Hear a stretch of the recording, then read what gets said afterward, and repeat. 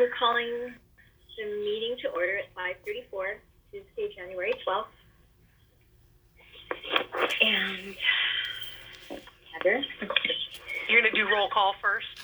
Okay, Brenda, can you do roll call, please? Yes. Loretta Mellon, Here. Neha Banger, Here. Lucia Angel, Here. B. Frank Walker, Richard Harvey Jr., Eric Murphy, Mark Smith, Here. Khalil Toki, I'm here. Ali Yassin. We have a quorum. And I want to also add that Richard is here. I can see him. I think it was just a muting issue, so I'm sure he'll speak up shortly. Okay, great. Thank you. Okay. So yes, we do have a quorum. Okay, and Dr. Francis is going to step away for a minute. Okay. So the first thing on the agenda, I believe, is, oh gosh, I'm sorry, approving the minutes, correct? Well, the first thing, Loretta, is a board chair report where you have the floor and you can set the tone, say whatever you like. It is open for you. Oh, okay. This might be a good opportunity, for example, to welcome Khalil to his first meeting. Yes, Khalil, welcome. And this is my first time doing it as chairperson as well. I'm glad to have you. I'm excited I was reading through all the materials that we're going to talk about tonight. I'm excited to hear some of the reports. I hope everyone is doing well and staying healthy. And that's all I have for right now. Well done, Loretta. What you can do next is you're going to, there's the consent item for approval of the minutes and approval of the 2021 meeting calendar. And that can, this is where Alexander will correct me when I'm wrong, but Okay. Is that one item? Does she do each one separately or does she do them together? No, it's one item. It's one item? Yeah. And so, how do I phrase it? So we'll need a motion to approve Oh, yeah. consent agenda? Yeah, okay. We need a motion to approve the minutes from the December 8th, 2020 co-applicant board meeting and for the approval of the 2021 meeting calendar. This is Mark Smith. I so move. Thank you, Mark. Can someone second? This is Lucia. I can second. Okay, thank you. Good. And with a consent item, usually we ask if there are any objections. Are there any objections? And then it's pretty simple. Then it's hearing none, it passes. Okay, so hearing none, it passes.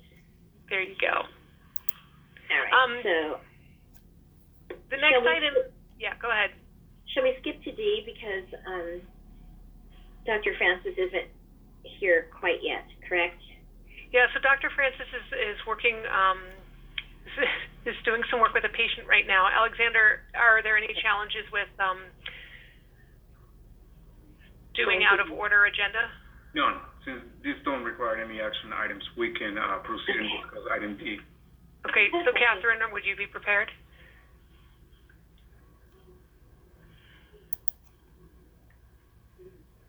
Yes, I'm prepared. Okay. Okay.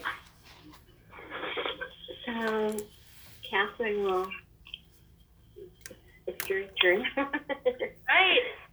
So, good evening. So, I've met, I think, all of you mostly in person, except maybe our newest CAB member. But my name is Catherine Horner, and I am the Vice President for Ambulatory Care.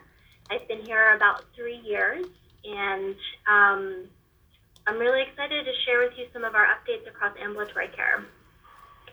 So the goals, Heather, if you just, and we'll likely need to take a call. Okay. Damon, welcome back. Do you want to do a bit of an introduction too and content setting for the presentation? Yes, that'd be great. Just do it now and then hand it back over to you. So we can go to the next slide. Sorry, everyone, and thank you so much for just how gracious you are in understanding. I'm actually making an Operation Comfort referral, which requires multiple phone calls to multiple different people. So I finished a couple of the calls, but I probably have 2 more to do during this call, and I'm sorry that it overlaps with our board meeting. So our goals really for the discussion today are just to understand the long-term trends in ambulatory services at Alameda Health System, mainly because I think all of you understand, but we just want to, kind of go a level deeper to understand that the Homeless Health Center basically is the ambulatory, department at Alameda Health System. It's just that our scope is, only the care that's provided for those patients that are experiencing homelessness. But administratively, all of our physicians, nurses, medical assistants, PSRs, patient services representatives, are the same people who take care of all of our patients at Alameda Health System. And indeed, our homeless patients are, often homeless for 2 to 3 months and then not homeless anymore. And so it's the same patients year to year. And so we really wanted you to get an overview of kind of the ambulatory services division and then go from there to discuss the impact of those long-term trends on people experiencing homelessness. And then this is sort of a way, the second 2 bullet points are a way to respond to, I think, board member Banger and others, asking to see sort of what are our objectives for calendar year 2021. And so I wanted you to see what the objectives are for all of ambulatory services, and then to talk a little bit about how those will impact people experiencing homelessness.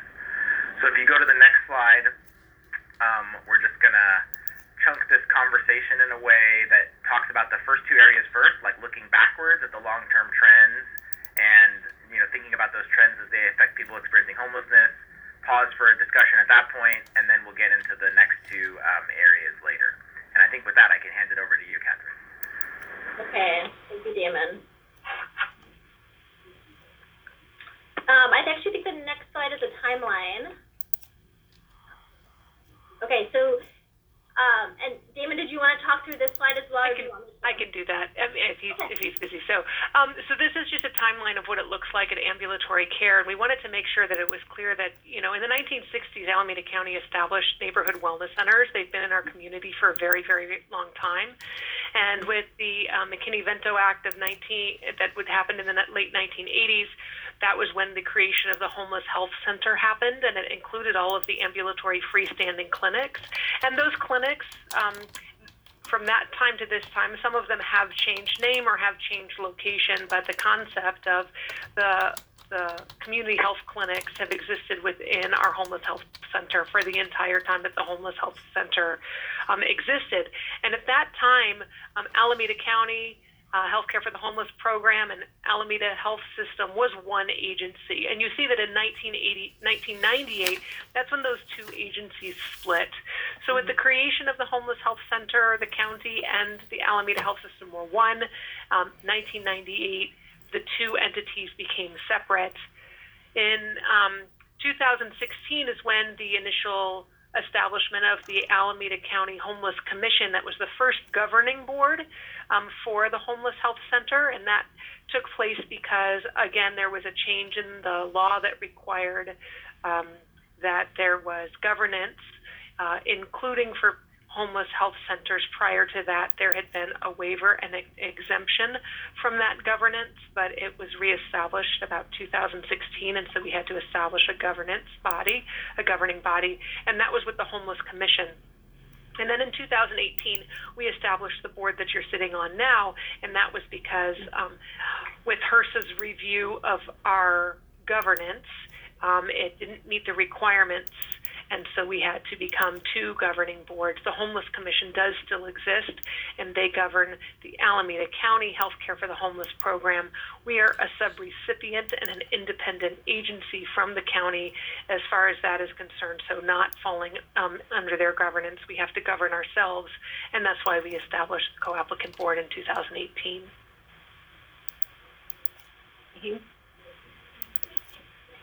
Okay. Thank you, Heather. Brenda, can you go to the next slide? Thanks. Okay, so this is our reporting structure. So we wanted to make sure everyone understood visually the relationship between your board as the Homeless Healthcare Co-Applicant Board and us within ambulatory. So you see here, we have a board of trustees, then our CEO, our chief medical officer, and then Paula Barbaria, who presented in October with Karen Wise as our chief ambulatory officer. And then we have our ambulatory system leadership committee. That's comprised of 11 members, including Paula, myself. Damon Francis also sits on that leadership committee as our homeless healthcare center medical director. And so he has a direct reporting line up to you as a board. And if you go to the next slide, this is the general outline of our clinic reporting structure. So within ambulatory, we have close to 500. We have 499 staff and providers within our department. We do have some providers who are, report up to other departments, but we'll see patients in our clinics. Mm-hmm. So you can see there, Paula, and then myself as the vice president. And so basically all of the clinical medical directors and physicians report up to Paula, and then all of our managers and operational staff report up through me. So next slide.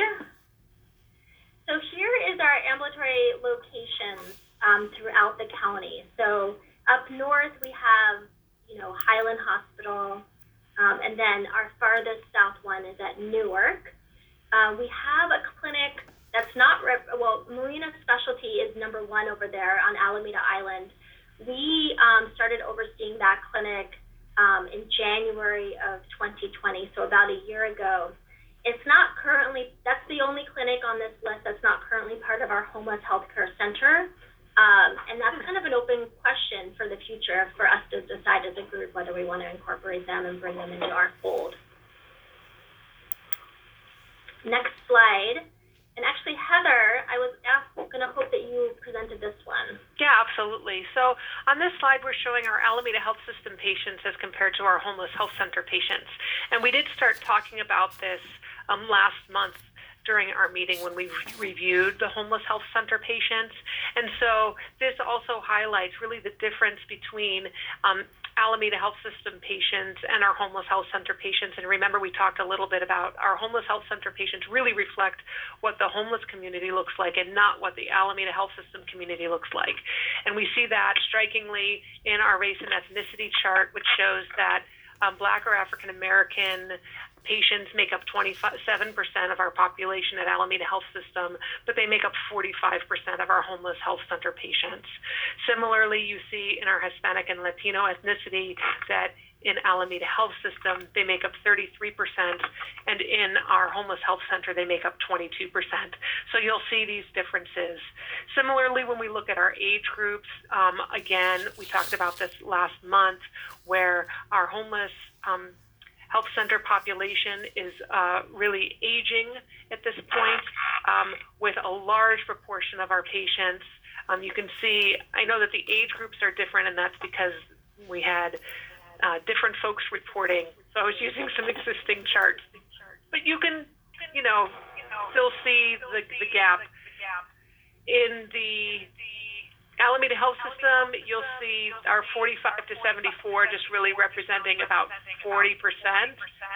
But when you look at our 50 plus, you'll see that that represents more than 50% already.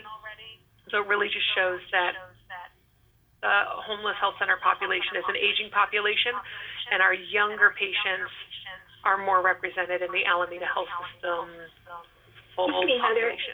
Yeah. You have feedback. I'm hearing you twice, double. So am I. I don't know why, but okay. Hold on, I'm going to figure out where it's coming from. Yeah, so I got, it should be actually Member Murphy. If you can mute your mic, that will be great. And let's give it a try. Do you want me to mute you, Eric? Oh, I thought I had muted myself already. No, it's Okay. We'll see if that helps. Are we still getting feedback? No. No, Fan- much better. Fantastic.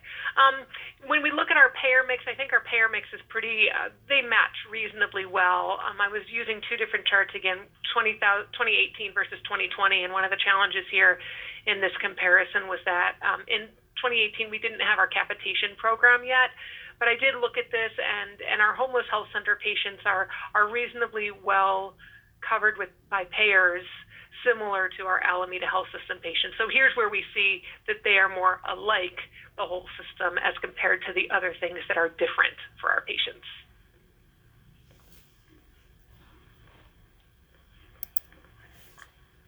Any questions about that?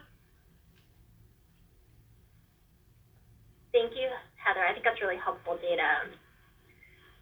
So the next few slides just call out, specific details about our various wellness centers. So I'm going to go pretty quickly through them, but happy to answer any questions that folks have about our individual wellness centers. Eastmont here is, outside of Highland, is really our largest and most comprehensive wellness center, meaning it has the most number of specialty non-primary care services that are offered. And then if you go down, you can see where it is listed next. This is the newest of our, build-wise. It was built, it was relocated maybe 5 or 6 years ago, and is a really nice facility if you've been there before. And then moving to the next slide is Newark Wellness. So Newark Wellness is our most south, as I mentioned, and is also our smallest primary care clinic. It does also have a little bit of a specialty footprint. And then next slide is our mobile van services. I think of all of our wellness centers, you all are probably the most familiar with what is happening on our van because we speak about it often. And then the next slide, I also wanted to make sure to include, this is a picture of Fairmont Hospital, which is where our call center and referral unit are located.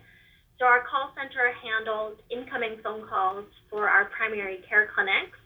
And then our referral unit handles all incoming referrals into our specialty clinics. And then we're also building out some capacity to handle specialty incoming phone calls.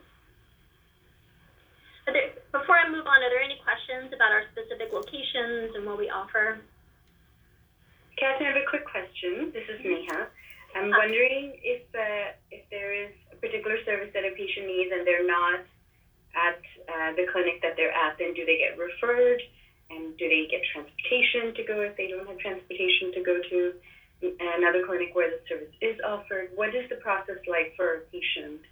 Yeah, so if a patient gets referred in, and either referred from one of our primary care clinics or from a primary care provider in the community, it goes to the referral unit. And when the referral unit staff member calls the patient to schedule that appointment, they offer it based on access with when the next available appointment is, and they look across the clinics where that service is offered, as well as patient preference, whether the patient wants to be seen in Newark versus Highland is important for that patient.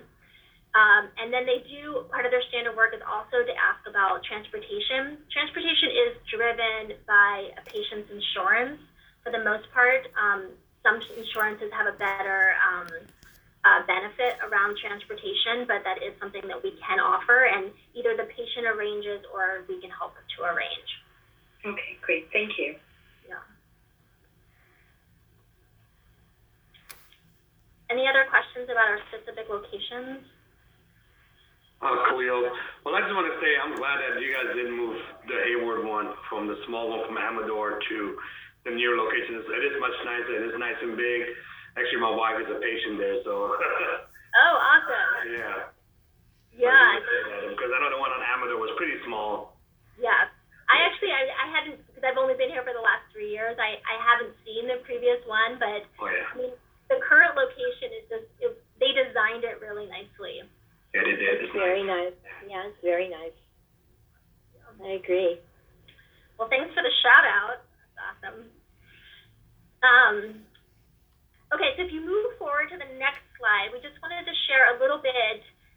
This is utilization. So this is basically looking at visit volume. So and you can see we see across ambulatory clinics between 25,000 and 35,000 visits in every, monthly.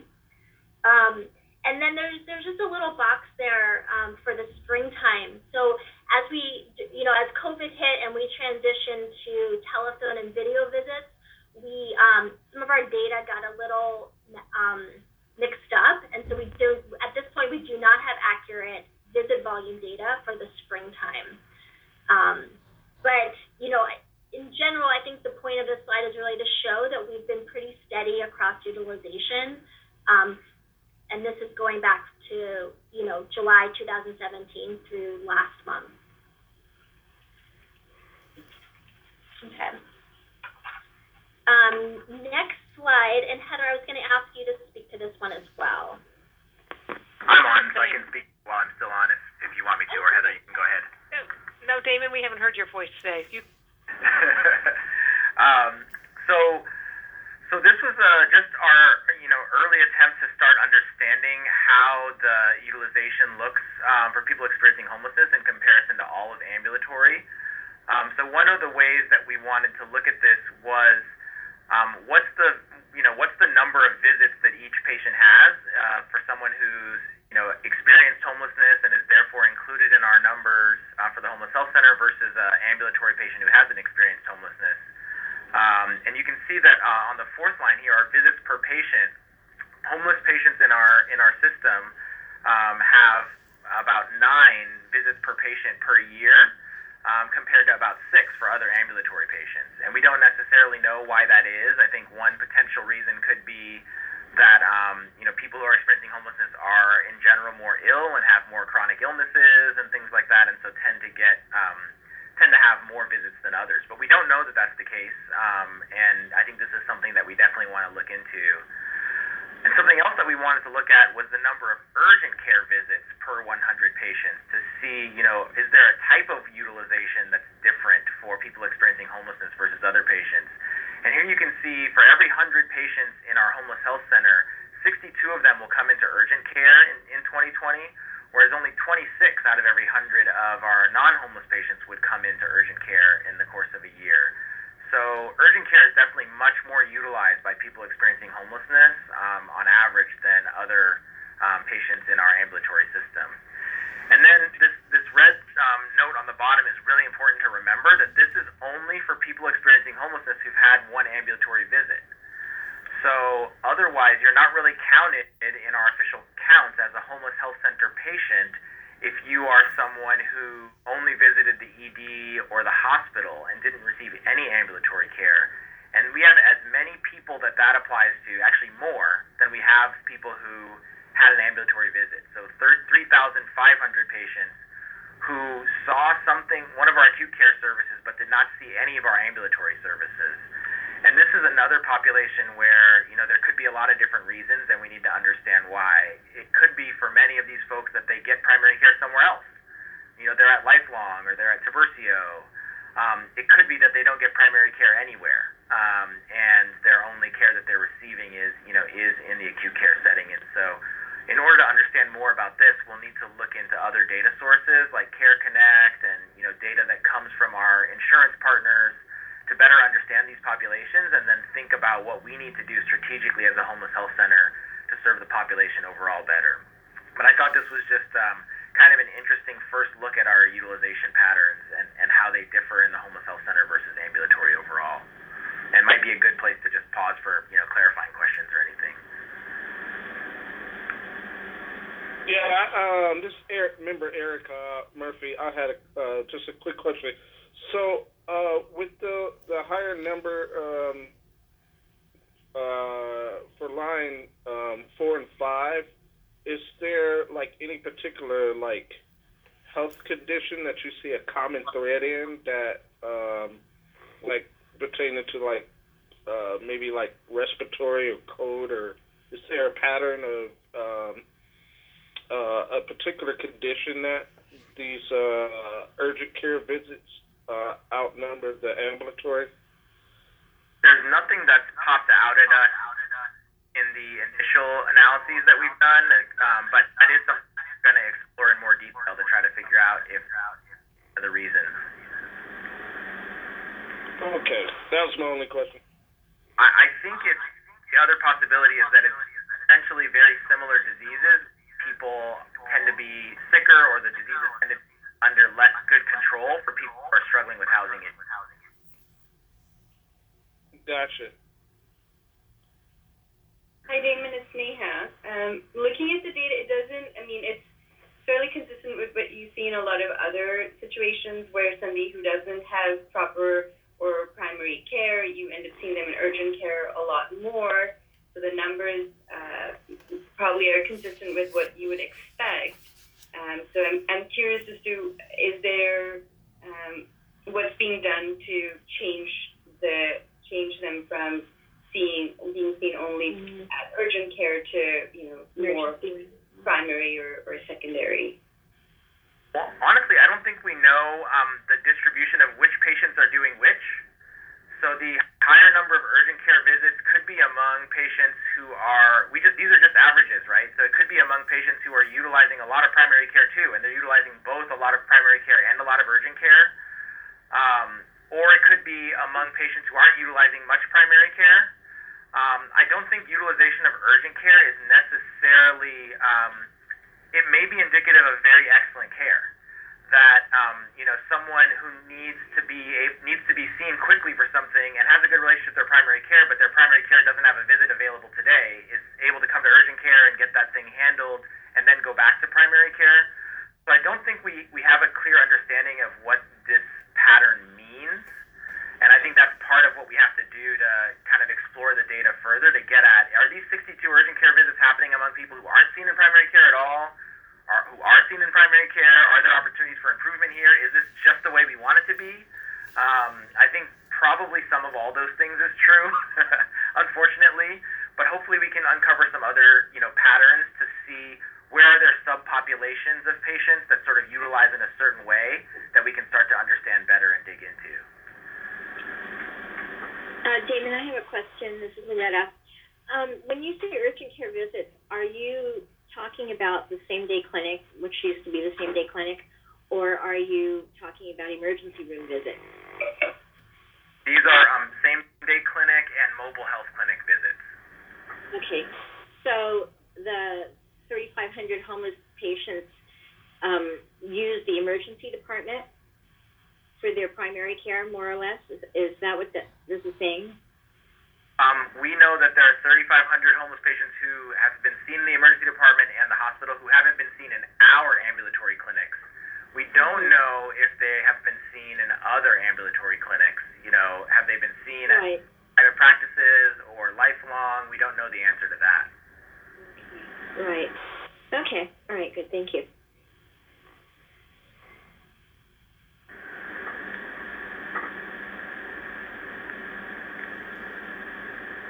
I think we can move the slide forward here. Yeah, helpful conversation.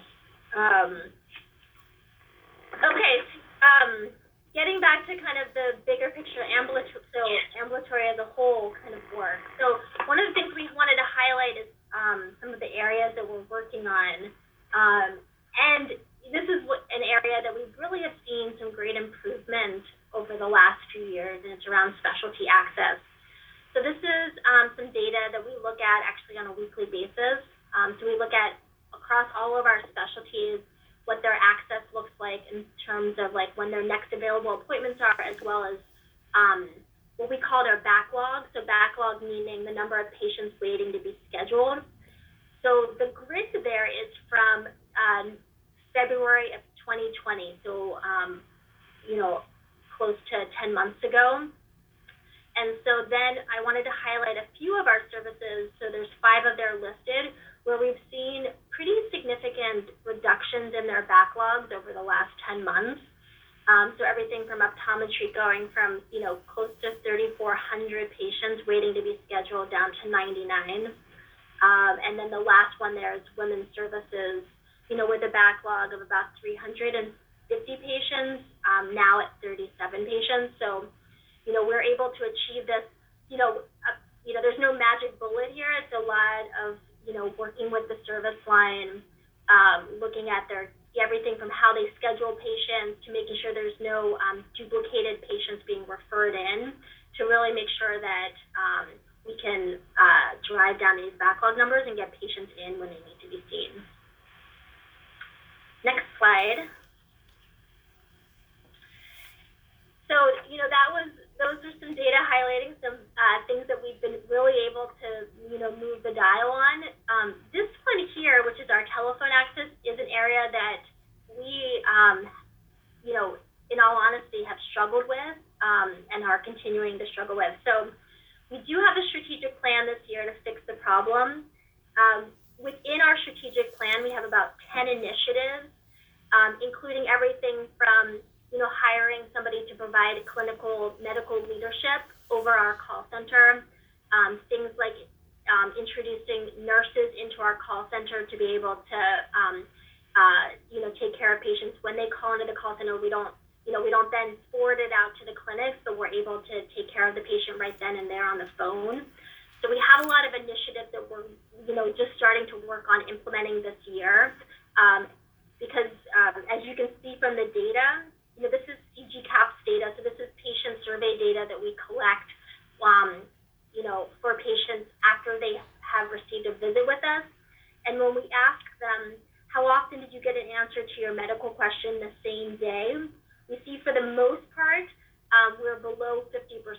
So less than half of our patients are getting answers to their phone call, the questions that they're calling in for that same day. So we're hoping with our strategic plan this year that we will be able to improve this number and provide better care for our patients via phone. Other questions about this initiative? Okay, if not, you can move to the next slide. And then when asked, what have we been doing during COVID that will likely have a lasting impact on our ambulatory services? So we have two things to highlight. The first one being, as we shifted in the springtime to providing a lot more of our care via telephone and video visits, actually in November, 43% of our visits with patients were via telephone and video. So a huge amount of our care right now is still being offered via telehealth, which has been great for our patients, kept them safe, and still providing care. We're not quite sure how much of our care will continue via telehealth as as COVID, within the next 6 to 12 months kind of shifts. But we do anticipate that we will be continuing in some form and fashion telephone visits into the future. And then, Damon, I think you were going to talk about the second goal.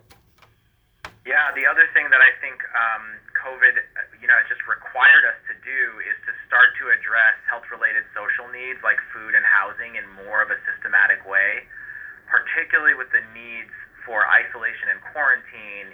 People can't isolate or quarantine if they don't have any food in their house or if they don't have a house. And so we've had to develop these more systematic workflows to connect people to housing from clinical settings, ambulatory clinical settings, and to connect people to food. Obviously I'm in the middle of one of those workflows right now.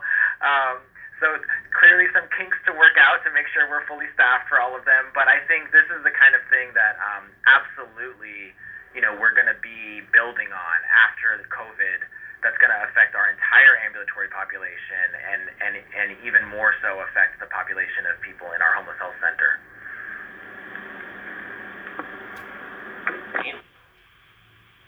Go ahead, Eric. I see your hands up. Yeah, glad you brought that up. I was wondering, are you guys working with the Alameda County Food Bank, or in terms of like food distribution or anything? We have not worked directly with the Alameda County Food Bank, where we make referrals and then our patients make their own independent connections there. So we are sending folks to the food bank as a resource. But we don't have, beyond the referral relationship, we don't have any separate specific relationship there. I do know that the Alameda County Food Bank has partnerships with the county and with other folks around some of the specific contractors for case investigation and follow-up. So there are some more formal arrangements, but Alameda Health System isn't part of those formal ones, although we're making referrals.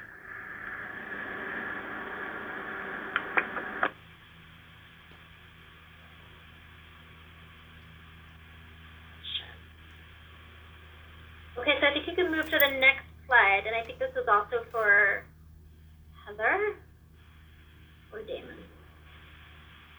Yeah, I think this is just the place where we wanted to pause and address any additional questions or comments that hadn't been addressed yet. I think some of the data that we were able to show here is because we have developed this population registry just in the last couple months, and I think some of the questions that you all asked, I think Loretta and Neha both asked some really good questions around the utilization trends. I think we're going to be able to use this registry to dig into more of those and start answering some of those questions, which we have too, and I think which are really important for us to figure out our planning for the future. But yeah, we just wanted to pause here and see if there are any additional questions or comments that are kind of backward looking or what's going on right now, and then we'll turn to the plan in the next part of the conversation. I have a question about it's going back to the question of having people get their medical question answered the same day.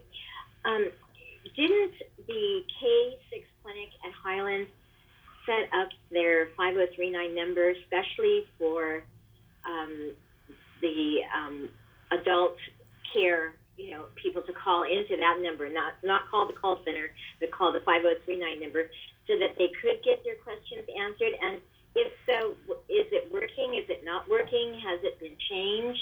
Does it now still go through the call center, or how does that work? Yeah, so I don't know all the phone numbers off the top of my head.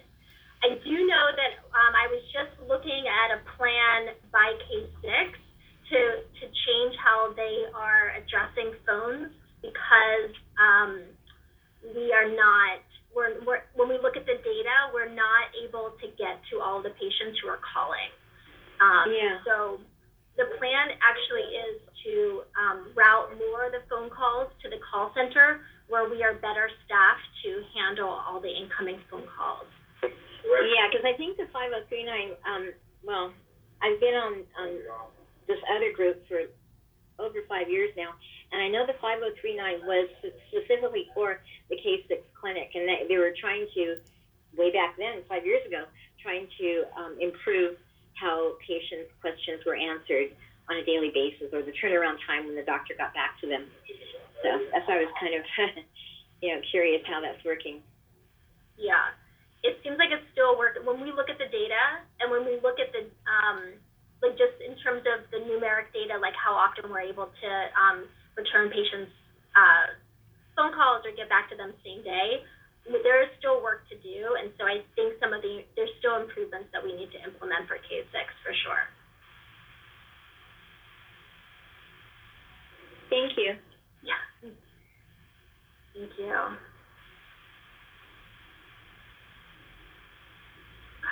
I'm really passionate about improving phone access. It's really important for all patients. They need to get their questions answered and in a timely way. But, in talking with you all, it's even more important for our homeless patients that, we don't delay we're able to take care of them when they call right away.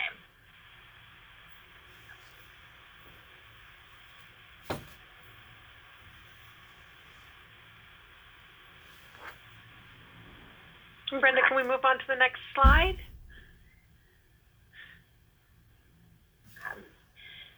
So as Damon mentioned, the previous slides have really been kind of just, kind of overall ambulatory, and kind of looking at some of the differences between all of ambulatory and then specifically for our healthcare for the homeless patients. And now we have, we wanted to share some of the ambulatory specific strategic plans for the coming year, and kind of talk about how you all could use them as in your strategic planning processes. So if you go to the next slide, slide, I know you won't be able to see this, The but metrics. we'll go through the parts of it in the future slides. But this is the strategic plan document that our ambulatory system leadership committee uses. So, we were thinking, so since the CAB, since you all will be doing a strategic planning process, it would be helpful to know, kind of how we approach strategic planning within our ambulatory leadership group. And obviously, this is just kind of the first time we're presenting it to you. And so really look forward to working and partnering with you as you dive into your strategic planning process and making sure that we are sympathetic and working together on our aligned goals. So as you can see, this is set up as an Excel sheet, and there's 4 parts of it. So we're going to go through each of the 4 parts. So if you go to the next slide, these are our pillars. So all but one of these pillars are the same pillars across Alameda Health System. So access, experience, network, sustainability, workforce, and quality are things that all the parts of ambulatory health system are working on. The one difference which ambulatory added this year is calling out equity as a pillar. So given what's happened, within the last year around Black Lives Matter, kind of as a pushing us forward and us needing to lean into those conversations, we need to address the healthcare inequities within our community, within our patients, and so we are calling out equity as a pillar within ambulatory starting this year. Thank you. If you want to move on to the next slide. So the next of our grid there is our True North metrics. So these are metrics. These are quantitative metrics that have a 2 to 3 year lifespan. So these are not quick win kind of things. These are long-term metric goals that our ambulatory leadership team has set. Well child visits is something that we have struggled with over the last 2 years. We're using it as a proxy for access. So how much do we do to make sure that our pediatric patients are getting in for their well child visits? The next one is CG-CAPS. So if you go up, I'm just going over the metrics. Thanks, Brenda. So the telephone access data that I shared earlier is one of the questions that's part of the CG-CAPS survey. This True North metric here is recommend the practice. So it's an overall practice. It's an overall question that we're using. And in order to start working on our pillar of equity, we're going to be analyzing this by race and ethnicity. The third True North metric that's called out on our strategic plan is flu vaccinations. So this is something we've been working on for the last few years as well to really drive and improve upon. So it's not just because of COVID this year, but it's really, a way that we know that it's really important to keep our patients healthy, and it's a good proxy for that.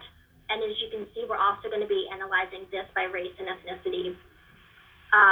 And then our fourth metric is really around sustainability and financial sustainability. So we're looking at encounters with missing charges. So this is basically, you come in to see one of our doctors, they document everything, they add the codes, like the billing codes, and then they sign and close that encounter.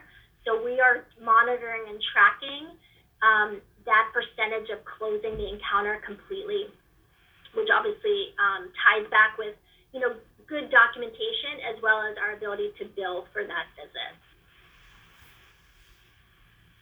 So those are our True North metrics. If you go to the next slide, the next quadrant is around our strategic plans. So just as an example, that second one there, accessible and high quality telephone access for our ambulatory patients. That's the strategic plan that I was referencing earlier before. So across our ambulatory system leadership team, we have, 8 strategic plans for the year. So each of them are multifaceted, have a lot of different stakeholders involved, and are really the strategies that we think that we need to focus on this year in order to drive performance and improvement for our patients. So we've got things around population health, telephone access, which I mentioned, virtual care, so planning for the changes around telephone and video visits, behavioral health access, which is, Paula Barbary and Karen Wise came in October and shared some of these plans around behavioral health. Our access and revenue cycle is also a strategic plan, followed by patient experience. We have a strategic plan for that. Our safety and quality is included as a strategic plan. And then our last one is around improving workforce culture, experience, and communication. And then the last part of our strategic plan is our process metrics. So that's in green. That's on the next slide. Thanks, Brenda. So this basically just lists out all of the more nitty-gritty projects, specific processes that our 11 members of our ambulatory leadership team are working on. And then if you go to the next slide, in reviewing those process metrics, the ones that we think we're going to have the biggest impact on our homeless patients specifically are on the telephone access work, which we talked about, and I'm really passionate about it, so I'm happy to talk more about it. We also have some work underway tied to our patient experience strategic plan on dental redesign. So this is an area which we're really excited to dive into and improve the access and capacity for. And then the last one here is behavioral health transformation, which, you also all did a deep dive on in October. I have a comment about that. The behavioral health part of homelessness is a huge part of it in many cases. And I know just the other day, Target was completely evacuated because of a mental health issue, where someone was climbing on top of the refrigerator, where they keep the refrigerated items. And they had to evacuate the whole Target in San Leandro.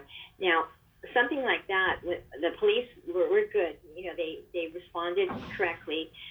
At that point, aren't they considering having, for example, behavioral health counselors from our Alameda Health System come in and work with the police on situations like this? Is that something that's being talked about or considered? So the county behavioral health department is partnering with law enforcement to try to figure out ways to respond, that are more prevention oriented, that are more equity oriented, and that are frankly more likely to be more successful than sort of law enforcement, focused approaches that really recognize, behavioral health issues for what they are. But Alameda Health System specifically isn't part of those partnerships at this point in time. Okay. All right. Thank you. I just want to add something to that also. I know that there's a CAT team that is actually working with the police departments, for individuals that have mental illness, in situations like that. So we as at HEDCO, because we do deal with clients and homeless, people that have mental health, and if there's a situation that a staff member cannot de-escalate that individual, we usually call 911, but we also request for the CAT team to be sent out. That is a clinician and a social worker and another person. I think it's a nurse. There's 3 of them that come on the site to do an assessment of an individual and that kind of go from there. But CAT team gets used a lot, and they're part of Benita House out of Berkeley. Thank you. That's helpful information, yeah.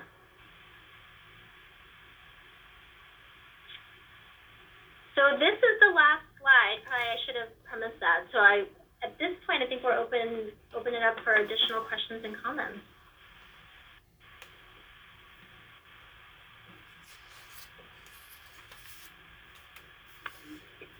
I just really, I really hope that this year there's a lot of emphasis put on mental health, behavioral health. I think that's such a critical part of homelessness and, addiction issues and just all kinds of things, And we haven't had the funds, the money, the people to work in the area.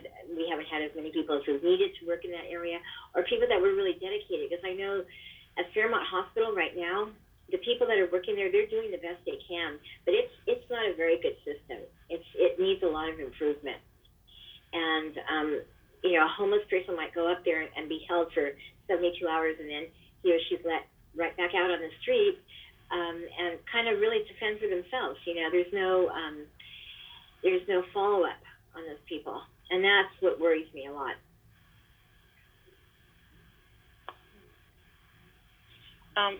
This is Lucia.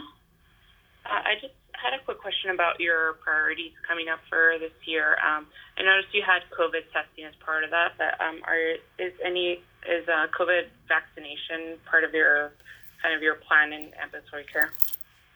Yeah. So this actually strategic plan was put together in August, September, October timeframe.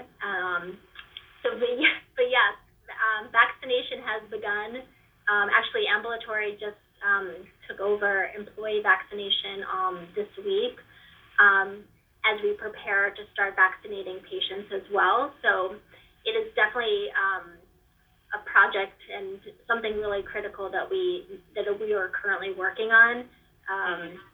It just goes to show you can put together a strategic plan, etc., but there's always things that come to you that you need to address and take care of and prioritize over other things. So. And just to add, our mobile health has been asked to do some planning around COVID vaccination within the shelters in Alameda County.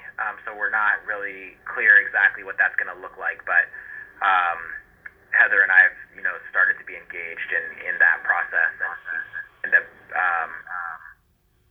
some of the vaccination effort for the shelter population. Great.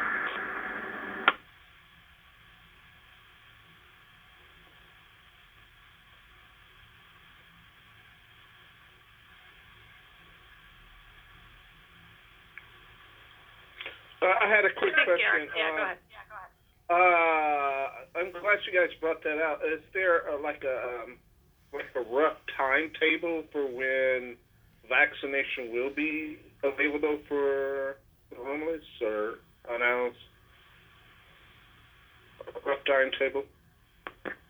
No, what I was asked to develop was a beginning of a flexible plan to begin implementation in April, but honestly, I think any dates you just have to take with a grain of salt right now, because the amount of vaccine that's available and the changes to policy are shifting almost on a daily basis. There's different information from the state, different information from the county. So, that's the date I've been asked to start doing planning around the shelter population. I don't know if Catherine has a different date around patient vaccination within our system. Just to add, the only thing I would have to add is that, our what we're doing now is vaccinating, providers and clinicians and staff within the clinics. And then once those waves are completed, which will be another month or two, we will then start vaccinating our patients.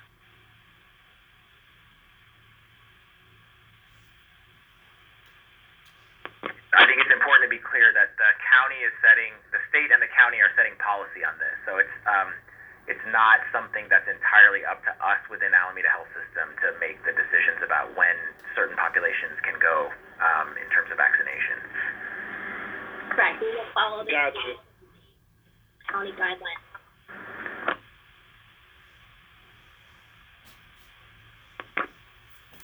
I think we are ready to move on, and I just wanted to say a big thank you to Catherine for working on this presentation with us and just getting us more engaged in the ambulatory, past, present, and future, kind of at a big picture level. As complicated as it is, I feel like she did a really great job just kind of laying it out for us and helping us think about how we can engage and really focus on the population of people experiencing homelessness. So I just really wanted to thank Catherine for joining us this evening and doing this presentation. Oh, it's my pleasure. You all are such great advocates and partners in this work, and I if there's any additional information that would be helpful to this group as you begin your strategic planning process as well, I'm sure that you will reach out, but I look forward to providing that. And I'm actually I usually join your meetings. I'm just gonna mute myself and be available, but thank you. Thank you, Catherine.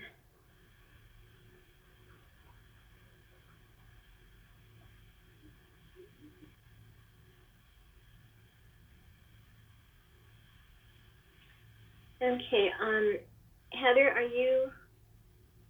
I think we should go to the medical director report, which we kind of jumped over Yes. because of Dr. Francis's availability. And while he's here, we'll keep him engaged, and if he has to go, then I'll just take over.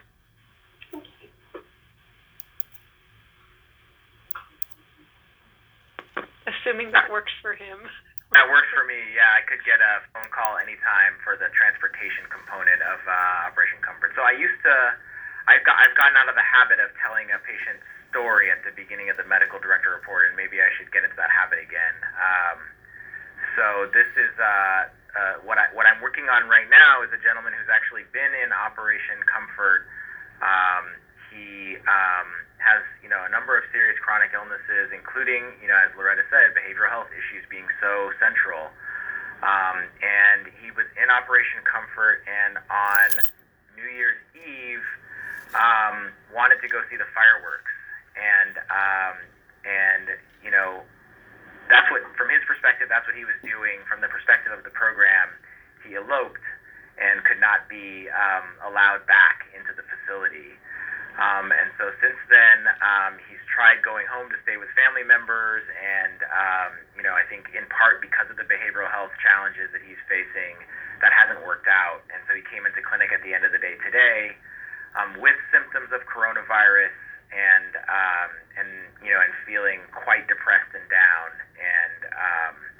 and so we're making another referral back to Operation Comfort. And I think it's just working with him is something that makes me grateful that we have the resource that we have. Grateful that we have the staff that we have. There's so many staff who've already participated in taking good care of him today, and also frustrated with the fact that our system has so many rules and regulations and challenges that sort of get in the way of doing things the best. Just to give you context, he was admitted to the ER 7 times in 1 month last year. And so this is someone who we clearly have the resources to take care of in one way, but not in another way. And I think seeing that element of, situations like his is just, it's endlessly frustrating to me, knowing what his family's going through, trying to figure out if they have the resources to care for him, and feeling like, wow, what could his family do with that money? What could we do as an ambulatory system with that money? And instead we're like cycling through over and over again these, ER visits that clearly haven't improved his situation very much. So yeah, anyway, I should stop going on and on because I might get pulled away at any minute and jump into the response.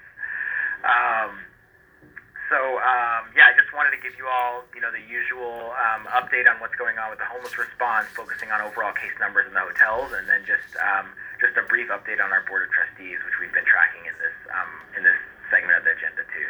So you can go to the next slide, Brenda, and the next one. Similar to what we're experiencing as a community overall, we're seeing case rates really accelerate in November and December. We used to have somewhere around between 3 and 5 outbreak responses that were happening, at any given time. Now there's 20 outbreak responses as of the week of December 24th when this report came out, and we're at about the same rate now. So our colleagues across our community of shelters, encampments in the Healthcare for the Homeless program in the county are just working really, really hard to repeatedly contain outbreaks and respond to people experiencing homelessness who are getting infected with this virus at an increasing rate. We can go to the next slide. Unfortunately, at the same time, because of the expiration of FEMA funding and some of the just realities around the agreements to operate the hotels, the occupancy of the Safer Ground the Safer Ground sites, which is for people who are at high risk of complications from COVID, but they're not necessarily infected themselves, the occupancy is declining.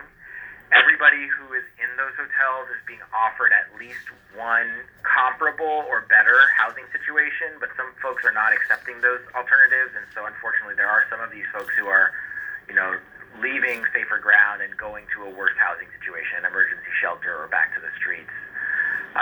But there are many that are going on to, other interim housing or permanent housing even from Safer Ground. And we do know with Measure W, which I presented some information about last time, that some of that funding is going to be used to support some of these solutions like this. We still don't know exactly which ones, and we're sort of waiting to find out more information.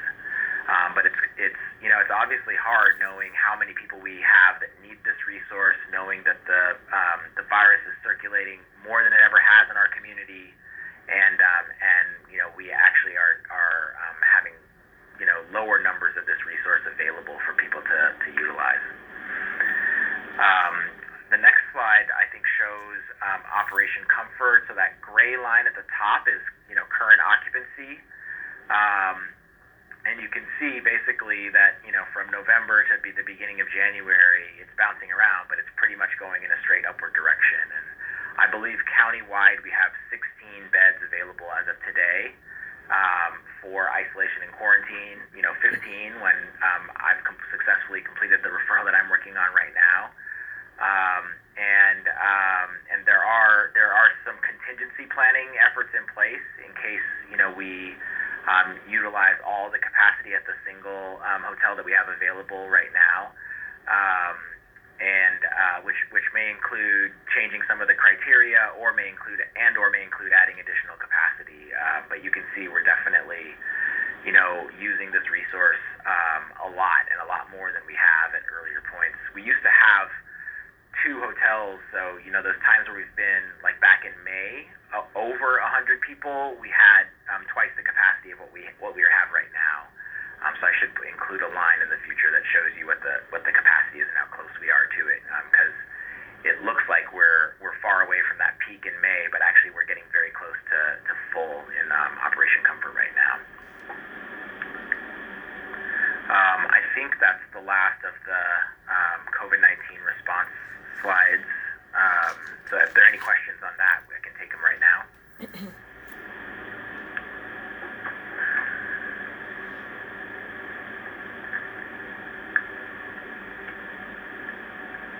Okay, we can go to the Board of Trustees update, I think, which is just one slide. You can go to the next slide, just to show you the faces of our new trustees. So I think, as you all remember, the Board of Supervisors requested and then required the resignation of our former Board of Trustees by the end of November, and then entertain applications. You'll recognize potentially that some of these trustees are the same trustees that are some of the same members that we had on the Board of Trustees before. So Trustee Banerjee and Bouquet and Jensen are were actually on the Board of Trustees prior and have reapplied and been reaccepted on the Board of Trustees again. They held their first meeting in December and are just getting going. And I think among their most important tasks will be I think officially hiring an interim CEO for us, and then a permanent CEO for us in the organization. So this is a really important thing for us to just continue to be aware of, because it's really a wholesale change in the leadership and decision-making body, the foremost decision-making body for the organization, and I think has the potential to change a lot of the work that we're doing, and something that I'll just continue to update you all on. We had been in the process of figuring out some ways for us to formally connect to the Board of Trustees through probably the Quality and Professional Services Committee, with some sort of formal reporting relationship to the CAB, and we'll likely return to that process, as it makes sense when the Board of Trustees gets their legs under them, and we know some more about how things are going to work. But I'm happy to take any questions here, and I'm sure Alexander can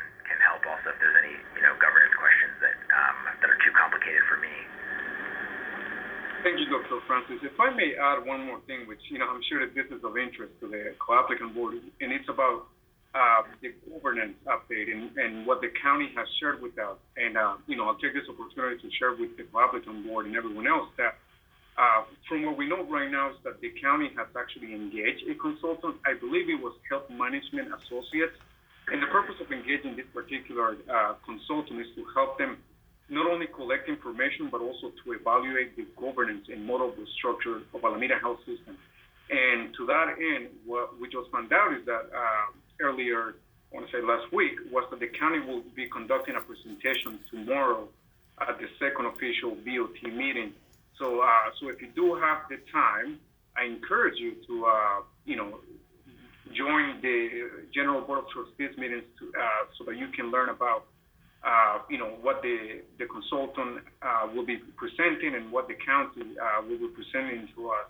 I wish I could tell you an exact time as to when that presentation will take place. It's just the only thing that I can tell you is that there are a couple of items that will be discussed at the beginning of the meeting. But, I envision this being a topic of discussion at tomorrow's meeting, maybe around between 6 to 7. So, again, if you do have the time, I highly encourage you to attend the meeting. Thanks so much for that, Alexander. And I think we'll either way, we can track when it happens and then send out a link to the materials and the recording of that meeting, just in case it's of interest to any of you.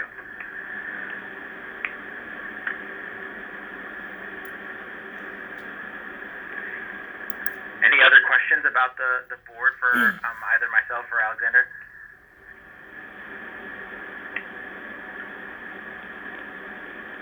Great. I think that concludes our presentation then.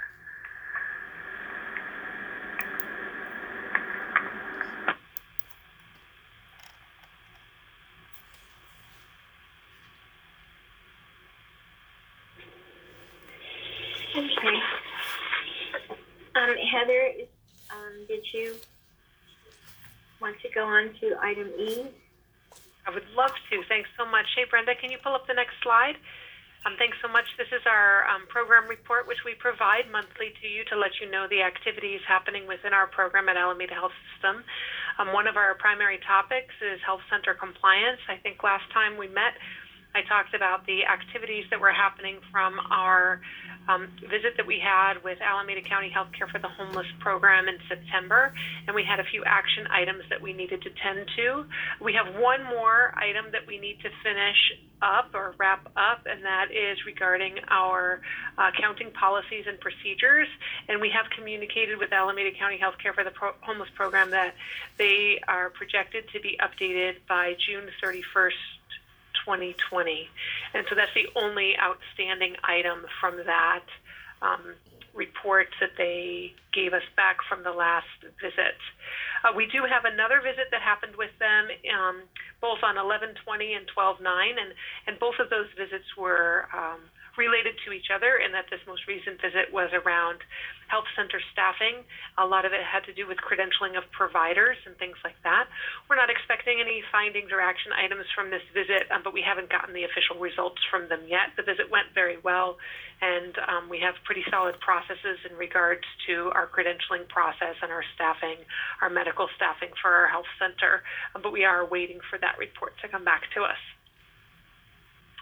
In mobile health, we've wrapped up, remember, as a subrecipient of Alameda County Healthcare for the Homeless program, we work on a calendar year. And so December was the end of our calendar year. And so I just gave you a few metrics there that we treated 682 unduplicated patients. We have something called RBA metrics for some of our activities in mobile health. And one of the RBA metrics that had been set in our subrecipient agreement was around the number of unduplicated patients we would see in the calendar year. And that was projected to be 930. That would have been to meet the RBA metric. We did not meet that metric. We saw 73% of that metric with our 682 patients, and this was largely due to the COVID-19 pandemic and all of the changes that we needed to make in our mobile health clinic service provision, which was rapidly changing throughout the pandemic and continues to change still based on how the shelters and congregate living settings adjust each and every month.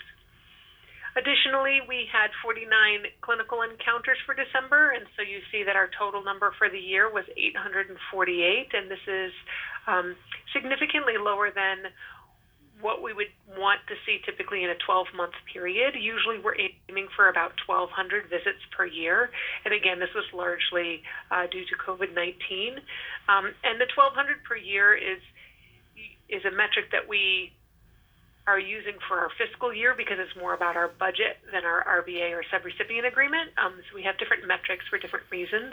And the budget year is usually where we're looking for the 1,200 visits, and so that goes from July 1st to June 31st. And but this is a 12-month period that we're looking at here from January 1st through December 31st.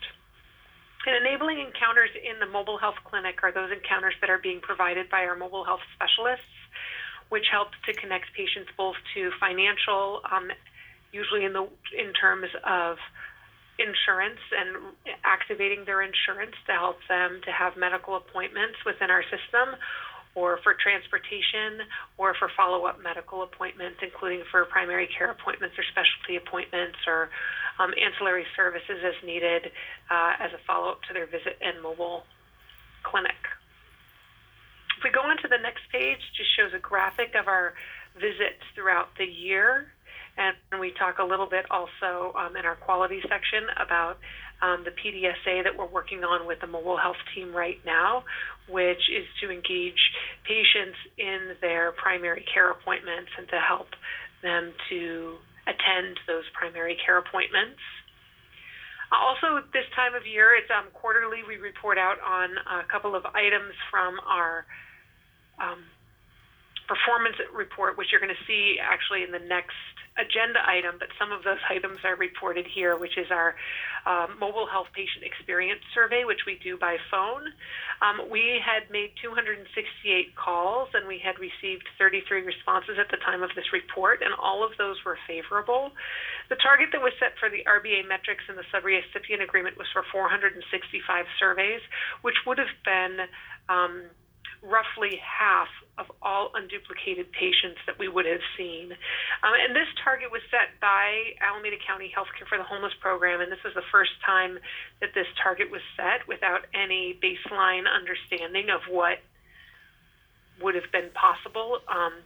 So now we have a baseline of what may be more realistic, and we're also looking at what the action items that might result from a survey of patients in this format, and we're not finding very many actionable items from doing this survey.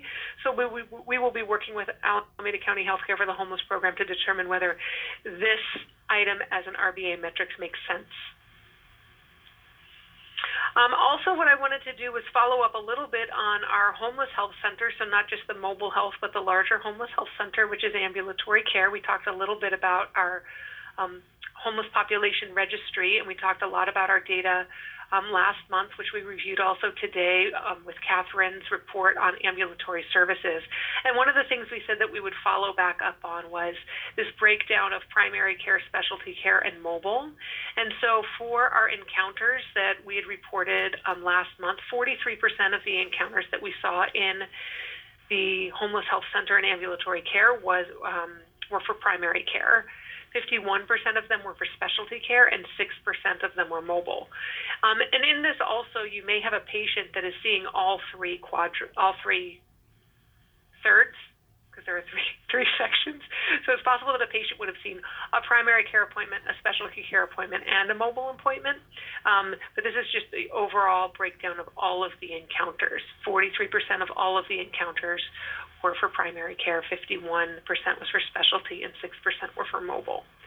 We also did a little bit of a look for our chief complaint, or the reason for visit in our homeless health center. And you'll notice that if you go to the next page, thank you, Brenda, and stay up a little bit so that they can see it. And I don't know how well you can see this in front of you on your Zoom screen, but if you have your packet, you might be able to see it a little bit better. But a large portion of our chief reason that a patient is coming in to see it is for medication refill or for other. And other really just represents that, you know, patients are all coming for different visits, and that's the most predominant thing, is that it's hard to categorize any one type of visit. And that's followed by medication refill and follow-up. Those were the highest ones that we saw. And you can see that they represent, other represents more than 50% of the visits. So it's really hard to calculate or pin down patients within our health center as any primary reason or something that we see more often than others for patients experiencing homelessness. If you scroll down to the next one, it did also include a little bit about, this I think might get a little bit more to Eric's question earlier, which is, you know, why do patients experiencing homelessness come to our homeless health center? And although their chief complaint might be hard to pin down, one of the tools that we use is we also have them in registries. And these registries are sometimes based on their conditions, their health conditions, but also on whether or not they're, for example, an AHS assigned patient. So you can see that within our homeless health center, 57% of our patients in our homeless health center are assigned to Alameda Health System as their medical home. You'll also see that 39% of the patients within our homeless health center are high-risk cardiology patients. Remember, patients can be in more than one registry as well. So they can be both in the high-risk cardiology registry and the hypertension registry. And you can see that those numbers match. So in this case, I would feel confident in saying that patients are often in both of those registries. You'll see 18% of our patients are in the diabetes registry. We have 19% of our patients who have been supported by health advocates, 10% in the chronic Hep C registry, et cetera. So you can see that list there. I think this gets a little bit better to the health conditions of our patients as compared to the chief complaint. But we were trying different ways to see how we could get at this information by using our homeless population registry. I wanted to just note also in our leadership and advocacy that one of the new things that we're working on right now is engaging in program redesign for our mobile health clinic, determining how to best utilize that service for patients so that we can be in the right place at the right time with the right service for our patients. That is the completion of that report, and if nobody has any questions, we can move straight into the performance goals and action plan quarterly reports, which I'm going to say is item F.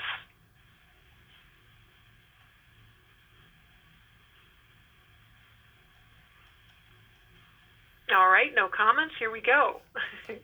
So I did mention that some of the items in our quarterly performance goals action plan reports did happen in the program report, primarily the patient satisfaction. So in this memo, it's just a quick review that in March of 2020, we established an action plan that was specifically related to calendar year 2020 in regards to our subrecipient agreement for 2020. And part of that action plan was to report out quarterly on specific items. And so we have a review, and the action plan is attached at the end of this memo, so you can review that memo at your leisure as well.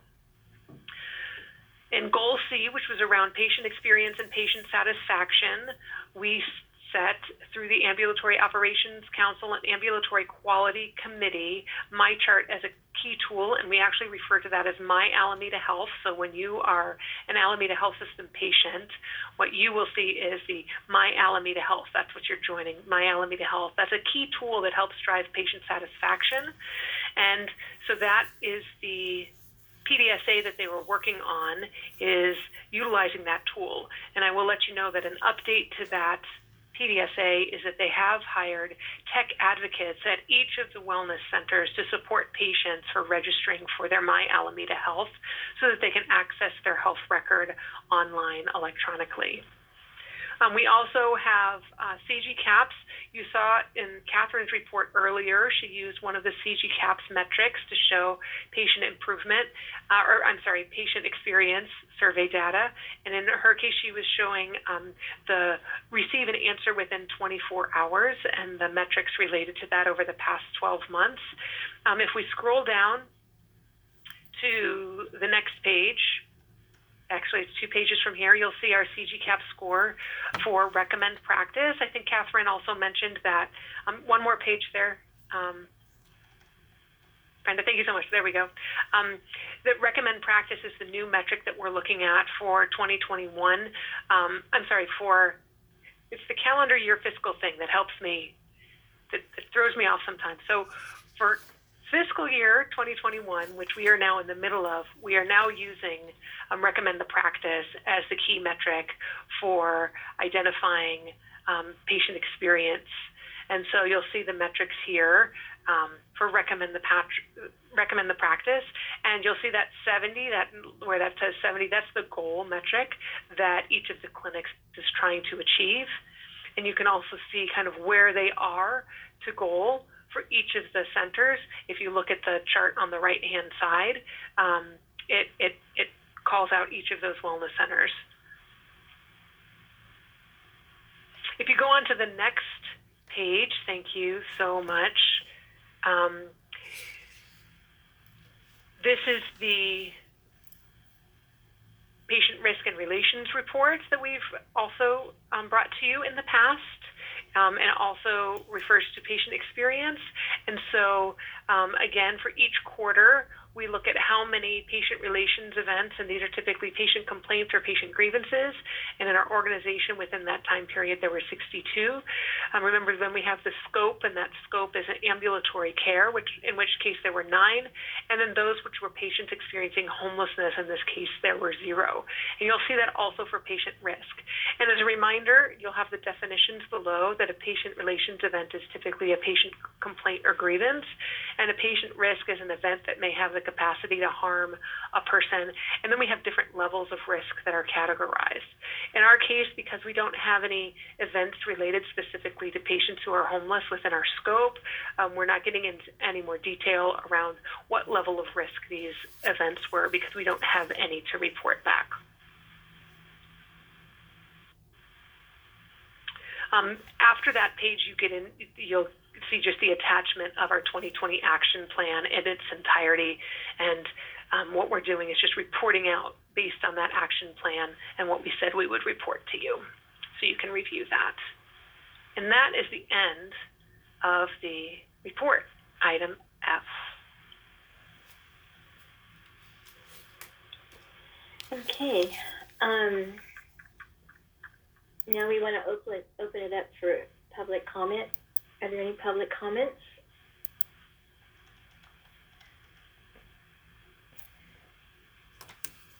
No public comments? Okay, how about co-applicant board member comments?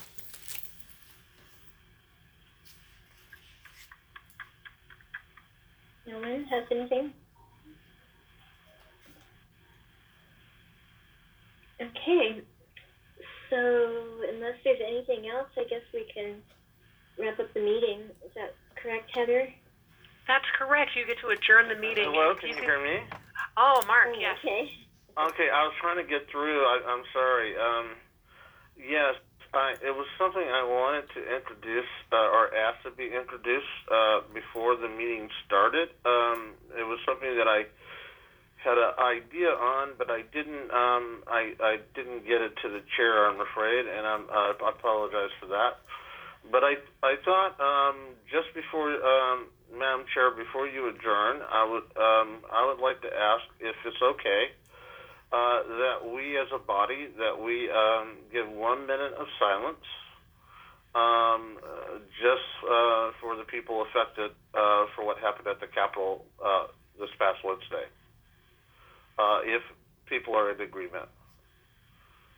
If not, that's okay too. It's fine with me. It's fine with me. Okay, Madam Chair, you can tell us when to start, and we'll have a minute of silence before we adjourn. Okay. Let's begin now. Okay.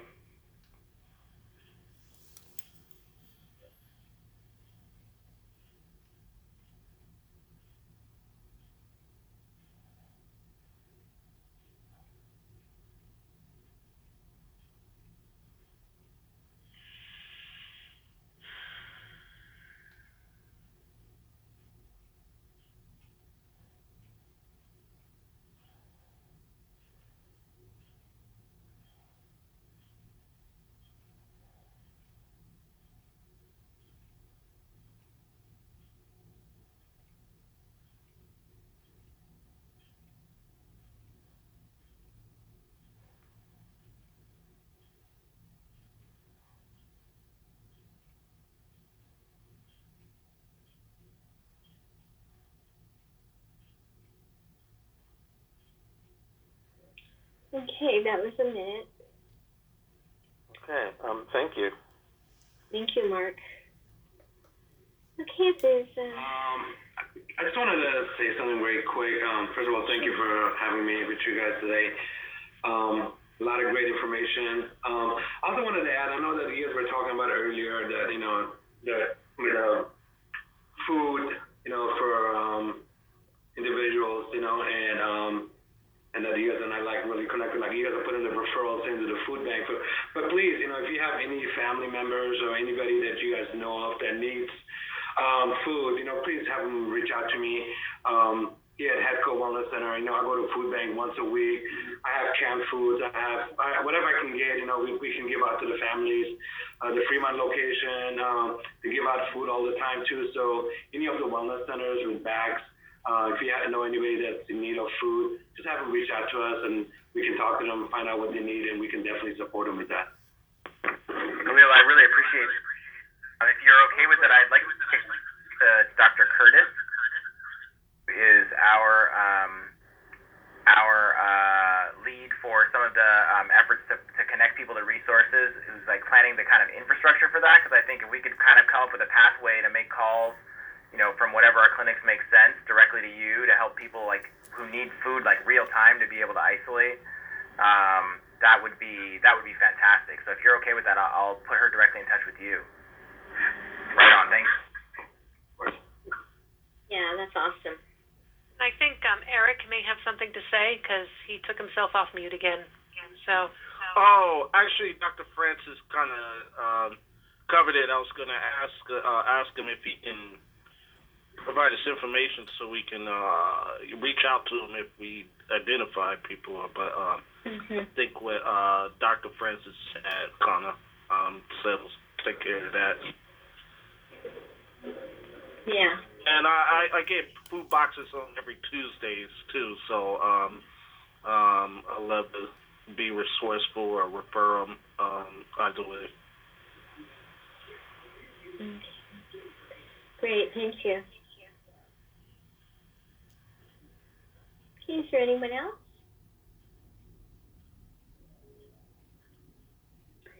Okay, well, Heather, help me out here. It's okay. You just get to say meeting adjourned, and you can call the time again. Okay. So meeting adjourned at 7:02 p.m. Thank you so Thank much. you.